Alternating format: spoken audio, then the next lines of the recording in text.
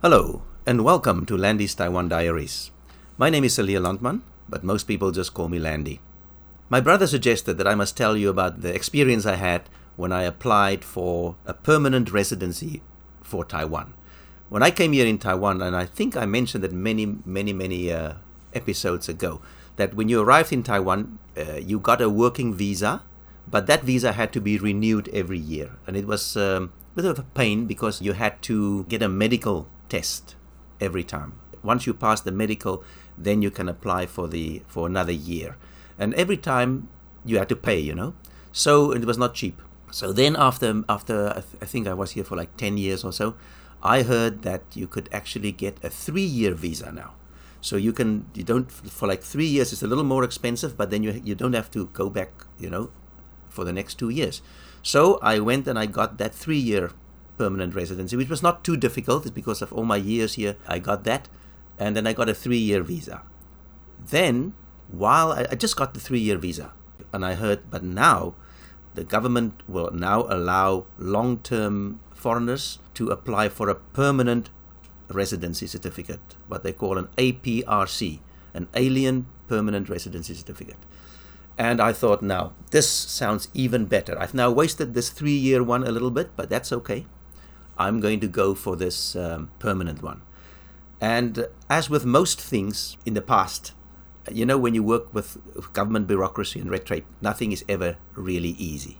So I went down to the office and I said to a gentleman there, I said, I want to apply for this. He said, okay. And he gave me a stack of papers. He says, these are all the documents you need.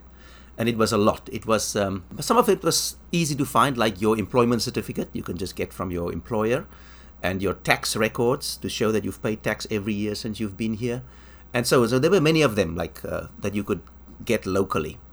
And then the problem was you also needed to get a certificate from the Taiwan police to show that you have never broken the law.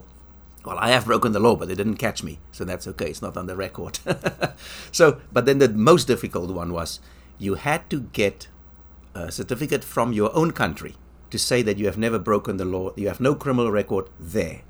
Now this was the real problem, because this thing was only valid. So now you have to get this certificate from, so here I'm sitting in Taiwan, I have to get a certificate from South Africa, from the South African National Police.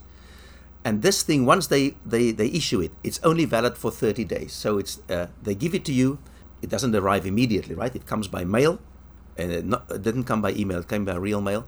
And when it arrived here, there's only like 20 days left. And now you still had some things to do with this document.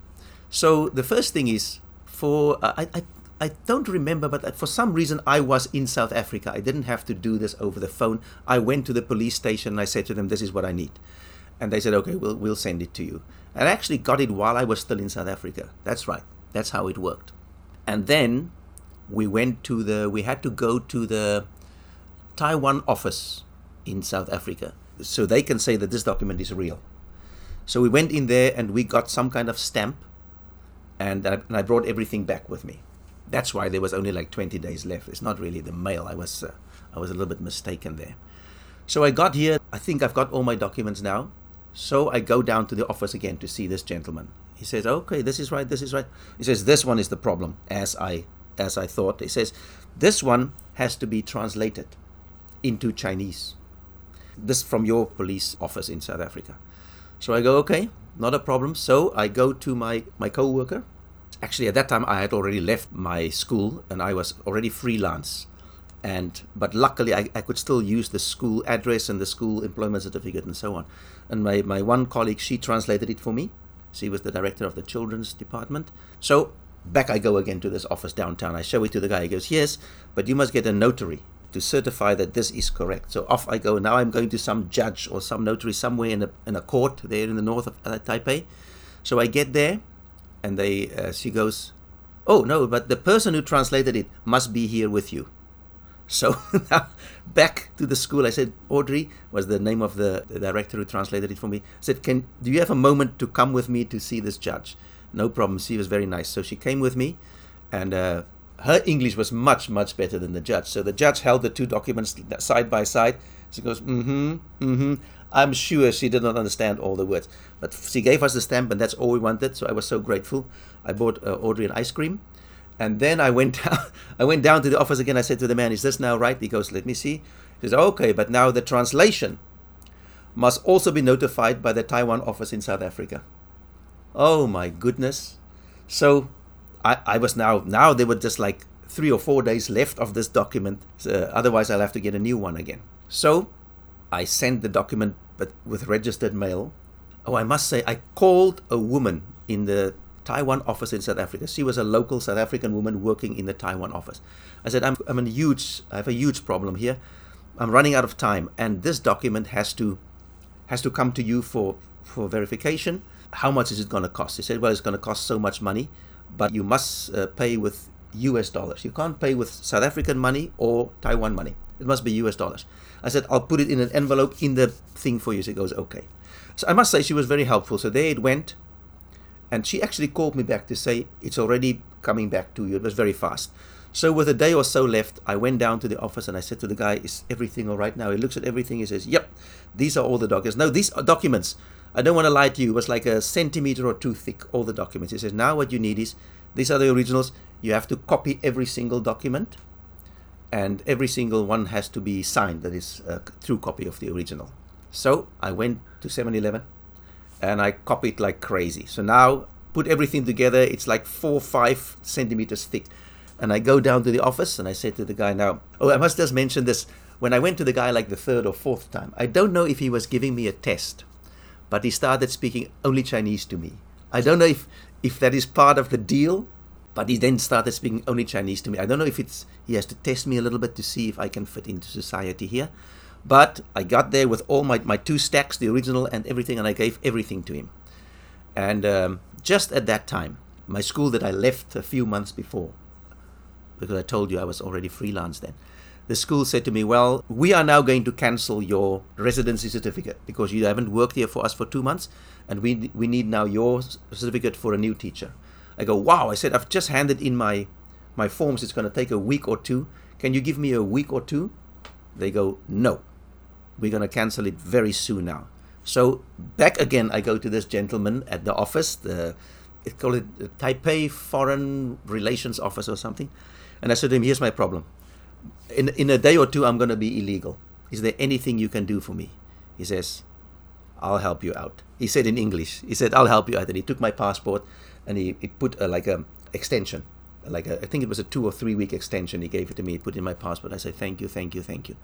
And then about 2 weeks later, here comes my permanent residency certificate. And the relief was immense. You know, I always say I don't mind struggling with red tape and with visas and with documents as long as there are results at the end of the line.